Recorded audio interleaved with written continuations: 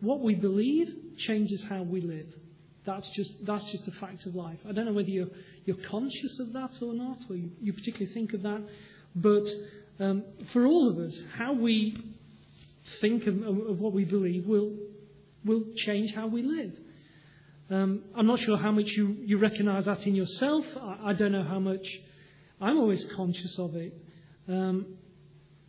But if you are a Buddhist, you will behave in a certain way. You will think certain things and behave in a certain way. If you are Muslim, part of how you act will depend on who you think Allah is and what you think is like. And so it's important for us to get a good understanding about God.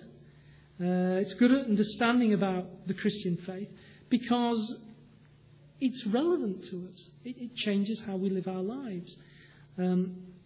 If you believe that people are created by God, if you believe that we all bear the likeness of God, then life becomes very precious to you. In fact, life becomes holy for you. So the idea of things like abortion become very, very hard for you to deal with.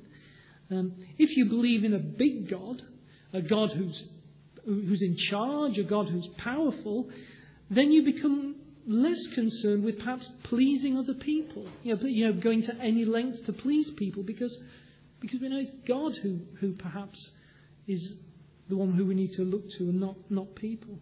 So let's go through this part of the Nicene Creed today. And as we go through, just think about it in that way. Think about, well, okay, what does this mean for me? How does it my life? How do I live my life? How do I think about things? I'm going to suggest some things to you, but there'll be others I'm sure that you might think about. So here's the first part. We believe in one Lord, Jesus Christ. Now, Lord can mean a lot of things, I suppose. You have lords like lords and ladies. I've quoted about him before, but you may be familiar with Lord Farquaad in Shrek, one of my favourite characters. You might think about Lord's Cricket Ground as being a place where England regularly loses cricket matches. But we sometimes say lording it over people. We use that phrase, don't we? Sometimes those things aren't the sense of the word here. When you read it in the original sort of Greek translation. This word appears thousands of times in the Old Testament, and it always means God. It means God. We're talking about an ultimate Lord. We're talking about someone who's in charge. You may hear Jesus described as the Lord of Lords. It's that kind of sense that we're talking about.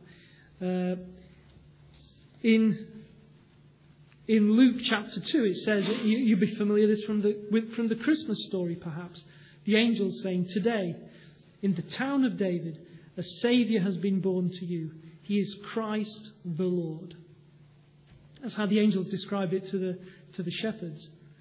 And for someone at that time, that would have been an incredible statement. For a Jew of the time, that would have been an incredible thing to hear because in their scriptures they had two things going on. They had the Messiah who was going to come and save them, and they had Yahweh, they had God, they had the Lord. But to put those two things together, for the angels to say He's Christ the Lord, that He was the Messiah and God, would have been an astounding thing for them to say, an incredible thing for them to happen. And I guess we're used to the phrase now, so we don't have that same impact. But the thing is here, this is the guy we're talking about. It's Jesus who is God. And He has a name. That name is Jesus. It's a name that's thrown about a lot, let's be honest, in our society, often as swearing, unfortunately. But this is the champion of heaven. This is our Saviour. This is the one who came to die for us. The compassionate one, the one who was dedicated to follow His Father. The Bible says, "Therefore God exalted Him to the highest place and gave Him the name that is above every name, that at the name of Jesus every knee should bow in heaven, on earth and under the earth, and every tongue acknowledge that Jesus Christ is Lord." That's a powerful name. That is a powerful statement about Jesus and who he is.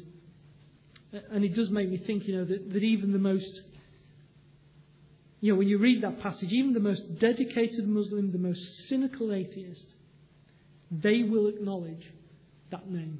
They will acknowledge the name of Jesus at some point in eternity.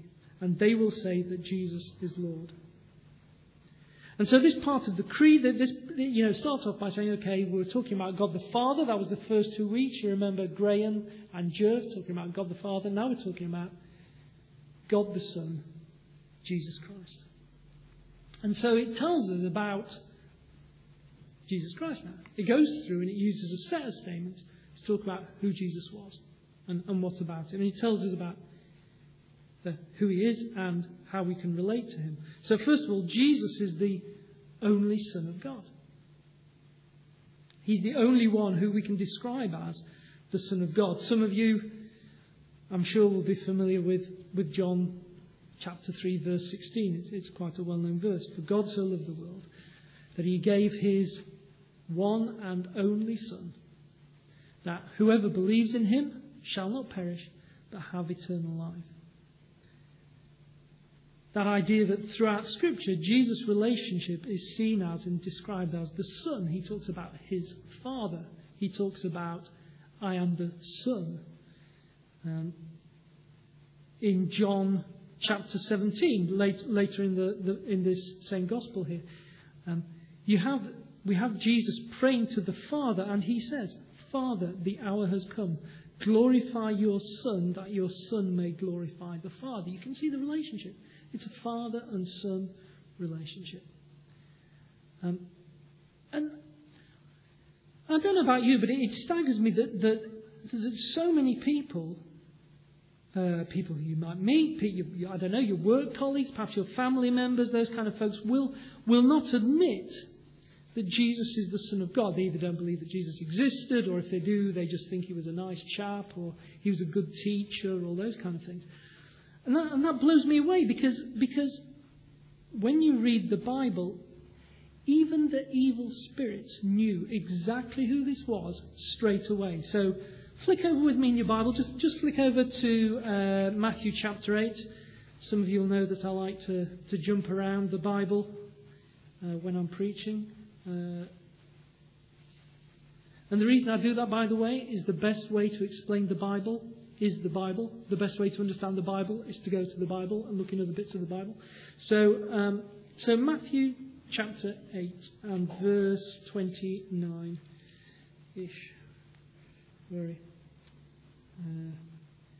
Perhaps from 28. So when he arrived, that's Jesus, when he arrived at the other side, in the region of Gadarenes, 2 demon-possessed men coming from the tombs met him. They were so violent that no one could pass that way. Notice this. What do you want with us, Son of God? They shouted. Have you come here to torture us before the appointed time? These evil spirits, straight away, they know who Jesus is and they know exactly what's going on. There's no doubt, there's nothing like that. That's the Son of God, and we know what the Son of God can do. We are in a lot of trouble. And so our first, perhaps, point of application and our first thing to think about is Jesus as the Son of God is who else but the Son of God could live a life that would please God the Father. If Jesus hadn't been the Son of God, he could not have been our Saviour. He could not have saved us. Who else but the Son of God, someone else who was divine by nature, could pay for our sins in such a way that's going to perfectly satisfy God and change the nature of the relationship between us and God? A human couldn't do that. A human could not. It had to be someone divine. It had to be the Son of God. If Jesus is not the Son of God, then as a Christian I have no hope. But I'm exceedingly glad and rejoice greatly because he was the Son of God. He is the Son of God. And so he was able to save me. He was able to live that life and to die for my sins in the way that he did. Now, angels and other spirits were created by God at some point. We were created by God at some point. The entire world's been created by God. But not Jesus. He's the Son of God coming from God. And so we get this in the next part of the creed where it talks about eternally begotten from the Father. Begotten, just a big word, born from the Father. But what I want to focus on here is eternally. Before the beginning of time. Outside of time in some sense. So let's flick back in your Bible right to the beginning. Genesis chapter 1, verse 26. And when you read a passage like this, well, let me read it first, and I'll make a couple of comments. Now, let me make this comment now. You'll see when you read this chapter the importance of just one word. When you read your Bibles, every word, every part of even the punctuation is important. So I just urge you with that. We're going to see the importance of that in this. So this is Genesis chapter 1, right at the beginning of the Bible, verse 26.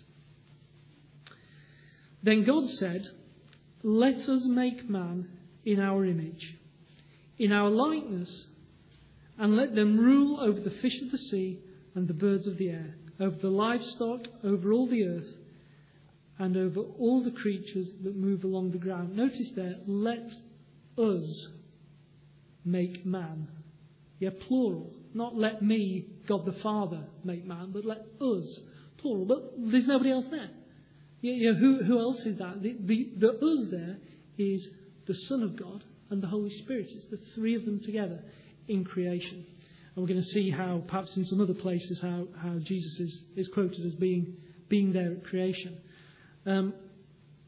Even back in the chapter, back in the passage we just read at the beginning of this. In the beginning was the Word, and the Word was with God, and the Word was God. So we have this joint thing going on of both being God, so separate persons being God, and yet united as one God. So although Jesus has been there from the beginning,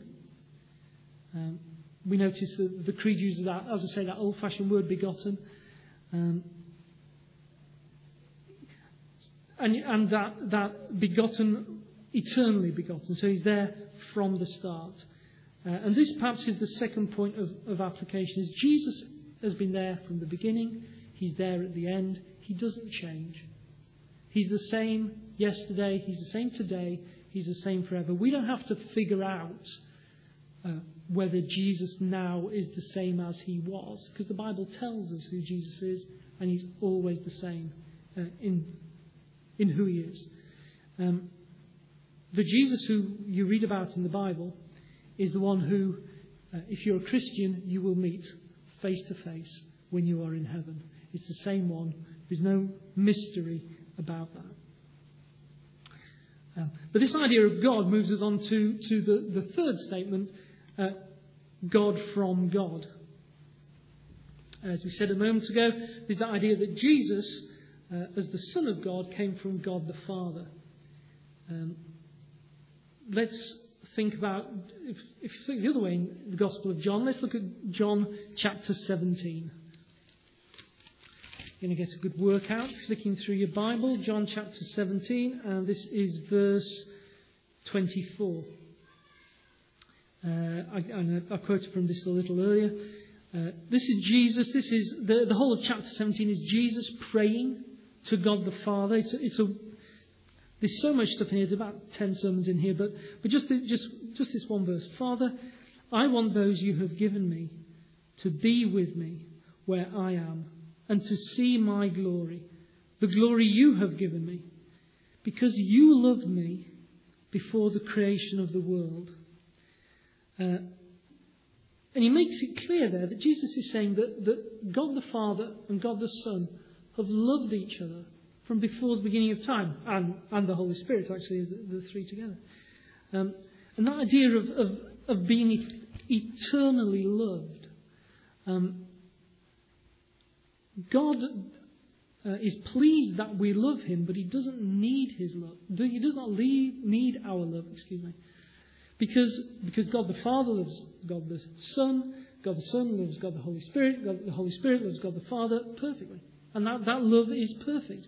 Can you imagine being loved perfectly when we love each other, the way that parents love children and children love parents. Sometimes the siblings love each other, sometimes not. You know how that goes. Or the way that perhaps husbands and wives love each other. All those relationships are flawed to a certain extent because they all involve us and we're not perfect. Not true. This is not true of God. God the Father loves God the Son perfectly. To understand that is an incredible thought, and we all want love in different ways, perhaps. I'm sure when we feel loved, perhaps we shine most. We shine the best.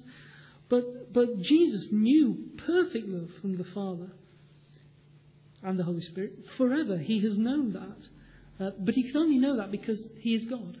Because the three of them are God in this perfect relationship. But there is one time when the Son of God did not know that love. There was just one time. This is from Matthew 27. Jesus is dying on the cross and he cries out, my God, why have you forsaken me? Why does he say that? Because at this point, Jesus, who is God and has lived a perfect life, at this point, he's chosen to take all of our wrongdoing on his shoulders. He's chosen to pay the price for our sin, every bitter thought, every evil deed. He's chosen to take all that and to pay the price. He's chosen to pay that price for me. Look, I know how wretched I am. I know how dirty I am. I know how much punishment there should be on me if there's any justice in this world. And yet, Jesus has chosen to take that. He's chosen to take that, to die with punishment and anguish and pain. Jesus experiences the full wrath of God at that point. A God who is really, really powerful and really, really angry about my sin. And so Jesus goes from experiencing this perfect love that he's known to the opposite, the polar opposite, the full wrath of God the Father. What an incredible idea. Do you want to think about what Jesus has done for you? Think about not just going from here to over there with the pain and the suffering. He's going from over there to over there. He's going from the east to the west. He is going from experiencing perfect love to total wrath and anger. So that you do not have to experience that. So that you do not have to experience the wrath of God. So put your trust and your faith in this Jesus that we're talking about today. Put your trust in him. Change your life. Follow him. The alternative is, trust me, too terrible to contemplate. Let's look at the third thing, the third application about Jesus here. Let's go back to that description in Matthew 27. One of the things in Matthew 27 that it says that for 3 hours, when Jesus was dying, the sky went dark.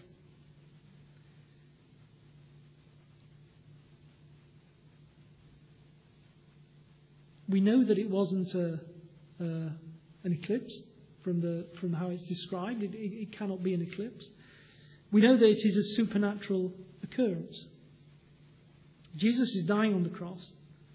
And look here how Jesus is described. Light from light. The Creed describes Jesus as light from light. We know that God the Father is light, yes, in the sense of physical light. He created light. He said, let there be light, and there was light. But I think it's also fair to say he's light in terms of goodness and holiness. I think that is what the Creed is sort of talking about here. And we also know that's true of Jesus. Let's go back to our passage from John chapter 1 that we read. John chapter 1 there in Look in verse 4 with me there. John chapter 1 verse 4. In him was life, and that life was the light of men. The light shines in the darkness, but the darkness has not understood it. So we see there John the apostle, describing Jesus as light. I don't know if you've ever done this. Have you ever been to Castleton and gone down one of the mines in Castleton, one of the Blue John mines? They also do this, I think, if you go to the Yorkshire Coal Mining Museum up at, is it near Eltercar? Anyway, what they do is they get to the point where you go, okay, and now we're going to show you what total darkness looks like, and they turn all the lights out. So normally if you're at home, there's a bit of a street light coming through a window, or maybe if you've got a kid, there's a little night light, or if you're outside at night, and there's no moon and there's no sun, there's still the stars and there's still light around. But when down there, they flick all the lights out, all the lights on, it's like totally dark. And you're quite disoriented because you're kind of like, okay, what's up, what's down, the phrase, you can't see your hand in front of your face. You cannot see your hand in front of your face. You can't see it. And that's totally dark. So we're always used to sunlight being around. And light becomes so meaningful to us and so precious to us. If you talk to somebody perhaps who's lost their sight, they'll talk to you about the importance of light and how it works. This is the importance of light for us. Jesus is light, God is light. When we think about God and light, we think about holiness. There's no darkness in God, the Bible says. So what it's saying is there's no evil in God. There's nothing evil in him. And that's what we're saying here about Jesus. There's nothing evil in Jesus at all. Not one single bit.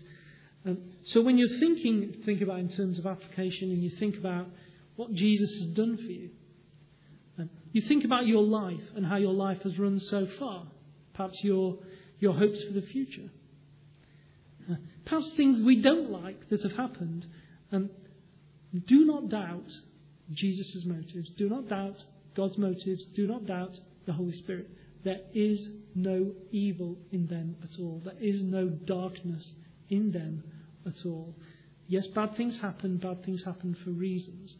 But this is not to doubt the goodness of God. We should trust in his light. We should trust in his holiness. But the Creed also says about Jesus, he is true God from true God. And this struck me as a little strange, because only 2 lines ago, it says God from God. So it said God from God, and we're now saying true God from true God. To be honest, I was struggling with this a little bit, and it reminded me, and I think this is a point that's worth making, is that the folks who wrote the Creed were trying to get at a number of ideas that is the core faith of the Christian faith. But it's not the Bible. It's not Scripture. So what we believe about the Bible is it's divinely inspired. What are you talking about, Ian? That's a big word. What do you mean? What we're saying is that we believe that the Scripture is the complete Word of God, that although human beings wrote it down, they were inspired by God, and they wrote it down perfectly. So that the Bible we've got in front of us is without errors, and it's exactly what God wants us to say. He wanted to say to us. It's all he wanted to say to us. He didn't want to say any more to us. He didn't want to say any less to us. I wasn't going to do this, but you ever had this thing where, I wish I could just hear from God. People say, I wish I knew what God wanted me to know.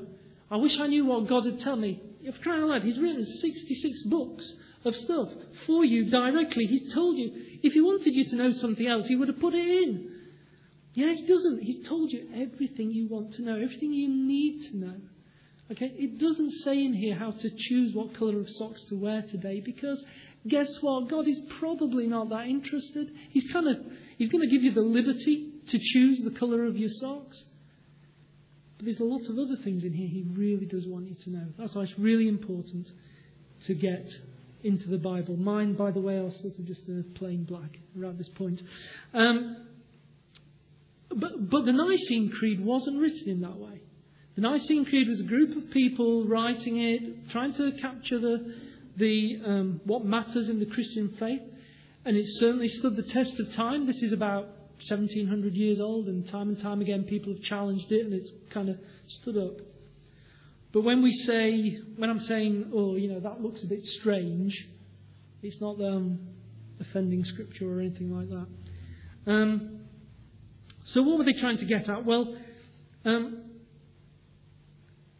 they're saying that both God the Father and Jesus are true God. And that idea of true God, I think, is talking about revealing to us the truth in capital letters. So you'll often hear people say, well, that's your truth and this is my truth. That is such a flawed statement. Okay, think about this for a minute. Think about this. Think if you were talking with a Muslim imam. I'm saying Jesus Christ was fully God. He died and rose from the dead 3 days later.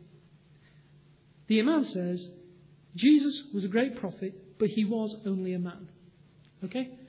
Logically, one of us is wrong. Those two statements cannot both be right. Okay? Either I'm right, or he's right, or we're both wrong, I suppose. But one thing is certainly true, that we are not both right. That cannot be the case. And I don't know about you, but I think that in our 21st century culture, particularly here in the UK, people don't want to offend people by saying you're wrong, or I'm right and you're wrong. What they want to say in terms of spiritual matters is there's different truths. There's many different truths, and they're all okay. They separate the spiritual from reality and from science. They say, reality and science, there are definite things. These things are true. These things are not true. Spiritual, no, it's all a bit, a bit fluffy, a bit you can have that bit and I can have that. Folks, just because something is spiritual does not mean it is also reality. Newsflash, spiritual is reality. Just because someone says, it's spiritual doesn't mean it's not real. People have no problem saying, if I drop this bulldog club on the ground, it will drop on the ground. In what reality does that not drop on the ground? If I drop that, it will drop on the ground. If I drop it, drop on the ground. Drop it, drop on the ground. There's nothing the matter with saying, yes, there is one objective truth when you're talking about spiritual things. It is true and it is factual that Jesus was born of a virgin 2,000 years ago in Bethlehem. It's true that his physical feet, his actual feet, like our feet, his physical feet, walked on places in Palestine where we can go and walk with our physical feet. It's the same place. It's true that thousands of people listened to his voice, his actual voice, in the way that you are listening to my voice. People physically saw him in the way that you are physically looking at me. It is true, it is actually true, he died a terrible death and he physically rose from the dead 3 days later. These things are either true or not true. The Nicene Creed and myself and millions of other Christians are saying this is true.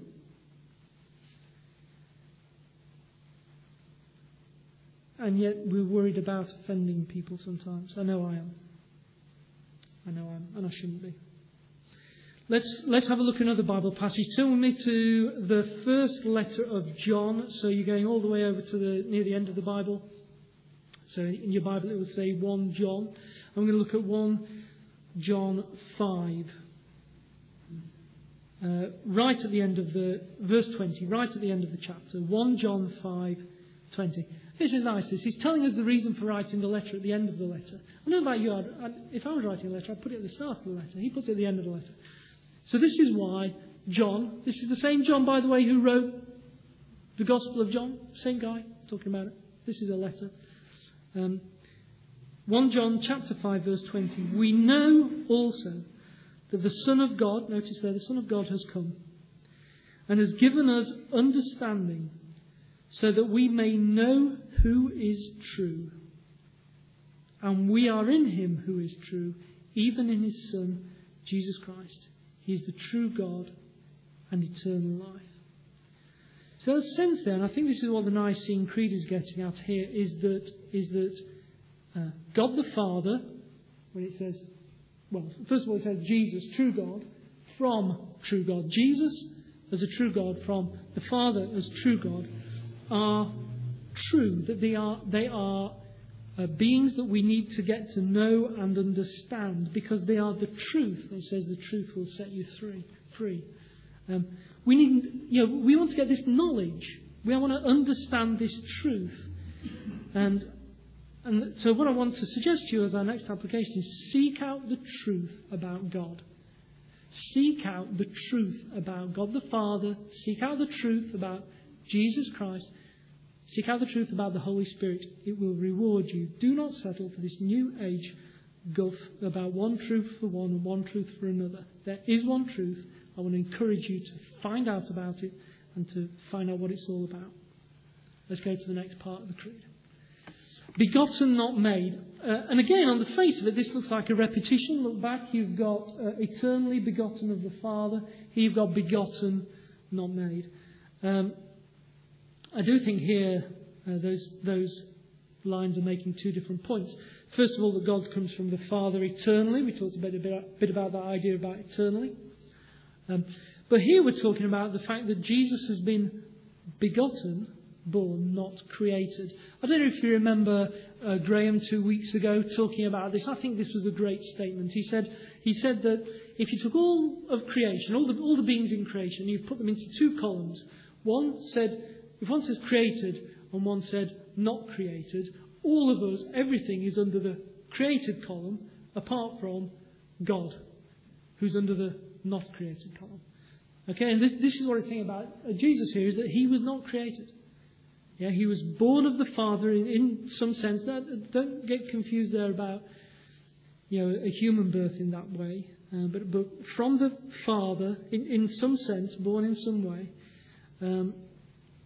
and so when we think about that, if we're all created and he's not created, who are we going to compare him to? Who are we going to say that Jesus is like? As humans, we do like to do that, don't we? We like to explain things by saying this is like this. Mission Impossible was a bit like James Bond, or listening to One Direction is a bit like going to the dentist to have gas. Whatever the sort of phrase you'd like to be there to go with. We compare one things to the other in that way. But you can't do that with Jesus. You can't do with that about the Son of God. He is unique. He was not created in the same way that we are. Yes, he became human, and his human body was like ours, but that is only part of the story. So what I want to suggest to you here, as coming from this part of the creed, is that if you want to understand Jesus, you need to do that by looking in the Bible. That is how he is revealed. He is revealed to us in the Bible. You can't just say, oh, he was a great teacher, and so I can understand what Jesus is like by looking at great Greek teachers of the same time. It won't do you a lot of good, to be honest with you. Next part of the creed here, of one being with the Father. This is a really important point, perhaps one of the most significant points in this part of the creed. And the same point crops up throughout the creed. We've said that there is only one God.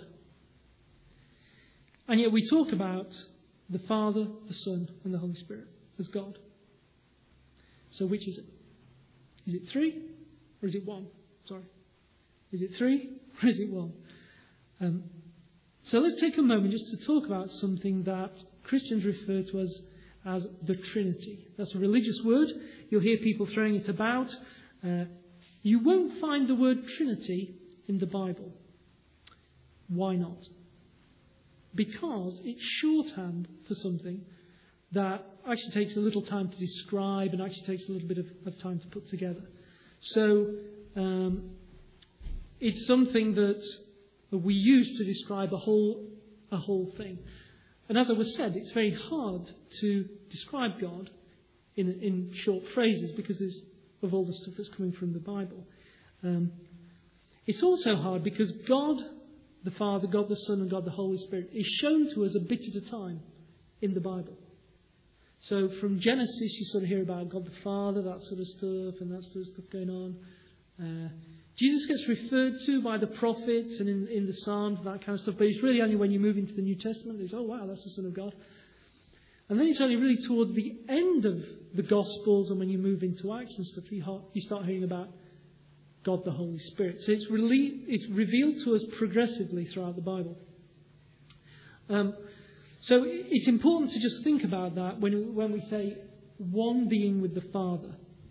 And a nice way to think about Trinity I came across is tri-unity. Three unified together. So three beings in one, three persons in one being. And so if you were going to summarise it, and there's a lot of stuff we could teach about the Trinity, that's a whole other sermon series. Here's what I want you to think about, what I want you to remember. Tri-unity, the idea of three persons unified. So three persons, but one being. And all those three persons, God, all equal. Okay? I should have put all equal on there. Yes, having different roles. Yes, having different aspects. But one God, three persons. And so, when we pray, it's okay to pray to God the Father. But it's also just as good to pray to Jesus. And it's also good to pray to the Holy Spirit. The Holy Spirit actually helps us pray. And so when we think about singing praises, when we think about singing hymns, when we think about praying, it's good to see both God and Jesus. So we'll sing a song like Ancient of Days that we sang, which is thinking about Jesus as being Ancient of Days. We said he was eternal. We do try and pick the hymns that are vaguely relevant to what we're talking about. But also, last week we sang You Are God Alone, thinking about God the Father. So it's okay to pray to God the Father, God the Son, the Holy Spirit. And we should do that sometimes. If you only find yourself praying to one, mix it up a bit sometimes. You will find that, I think, meaningful. Finally, through him, all things were made. Do you remember what was said in John 1:3? Through him, all things were made. Without him, nothing was made that has been made. Everything that exists, Jesus had a hand in making. The stones in this church, the stones that make it up, the metal in this stand. Far more importantly, me and you. Jesus was involved in our creation. We were created for God's purposes. Jesus had a hand in us for his purposes. They made us who we are. We were made to love Jesus. We were made to love God. That's our purpose. We're made to have that relationship with him. We're made to follow Jesus. This is a statement that's easy to make, but it's hard sometimes to get our heads around. Is we're not our own. Life is not about us. Life is about God. It's about Jesus. It's about the Holy Spirit. Yet often we live our lives like it's all about us. It's not all about us. Life is all about God. It's all about having a relationship with Jesus. We will be most satisfied in our lives when we are closest to God. We will be most satisfied and most comfortable in our lives when we are closest to God. That's why it's important to understand these words in the Creed. It's important to understand this because this is who we're trying to be close with. This is who we're trying to have this relationship with. So we need to start going out with someone. You want to know what they're like, don't you? Well, hopefully you do. I do. So we want to know what Jesus is like if we're going to have this relationship. We want to know what God is like. There it is. There's the whole part of the statement. And we spent some time thinking about the Trinity there and this idea of Jesus as the Son of God, This idea of being eternally begotten. And a Muslim will often criticise a Christian for not being able to describe the Trinity. Because they don't believe in the Trinity, they don't believe that Jesus was the Son of God, they don't believe in the Holy Spirit in that way. That's actually one of the sort of major stumbling blocks if you're trying to share your faith with a Muslim. But how can you... We can use words from the Creed to try and describe what Jesus and what God is like. And it's quite a long creed because they are unique. They are unique. You cannot say, as I was saying earlier, you cannot say, Jesus is like this. No, we have to use phrases like this. When we're talking about Jesus, one word, one sentence will not really explain everything that he is. One word, one phrase in that way will not explain everything who God is. You know, he's created the universe. What are we supposed to compare the Ancient of Days to? King of the earth? No, we're not. It's more than King of the earth. It's more than Lord in that way. There's nobody like God. There's nobody like Jesus. There's nobody like the Holy Spirit. And yet he's chosen to reveal himself to us. He's chosen to reveal himself to us. There was a philosophy exercise that people will often quote where people say, there's three people standing next to an elephant, and one person has got hold of their leg and goes, it's a tree trunk. And one person has got hold of their trunk and says, oh, it's a snake. And one person has got hold of one of their ears and says, oh, it's a really big bat kind of thing. And people say, look, you can't know. People have different ideas of God because of their experiences. People have a different idea of God because they've got holds of different parts of it. Okay? The one major flaw with that argument is that the elephants don't speak. God speaks. God tells us what he's like in the Bible. So a person's got hold of the leg and they're going, oh, it's a tree trunk. And the other's going, no, I'm an elephant. I'm an elephant. And the person's got hold of their ears going, oh, maybe it's a bat, maybe something really big. No, I'm an elephant. I am actually an elephant. God tells us what he's like in his word. This kind of phrase comes from the Bible as he tells us what he's like. He's one God, three persons, one being, each of them fully God, all equal, all of them holding the attributes of God. Is there any wonder we worship this God? Is there any wonder he's worthy of our praise? Only he is worthy of our praise. When you describe a God like this and all the things he's done, who else is like this? There is no one else like it. Our job is to know him and to follow him. Let's pray.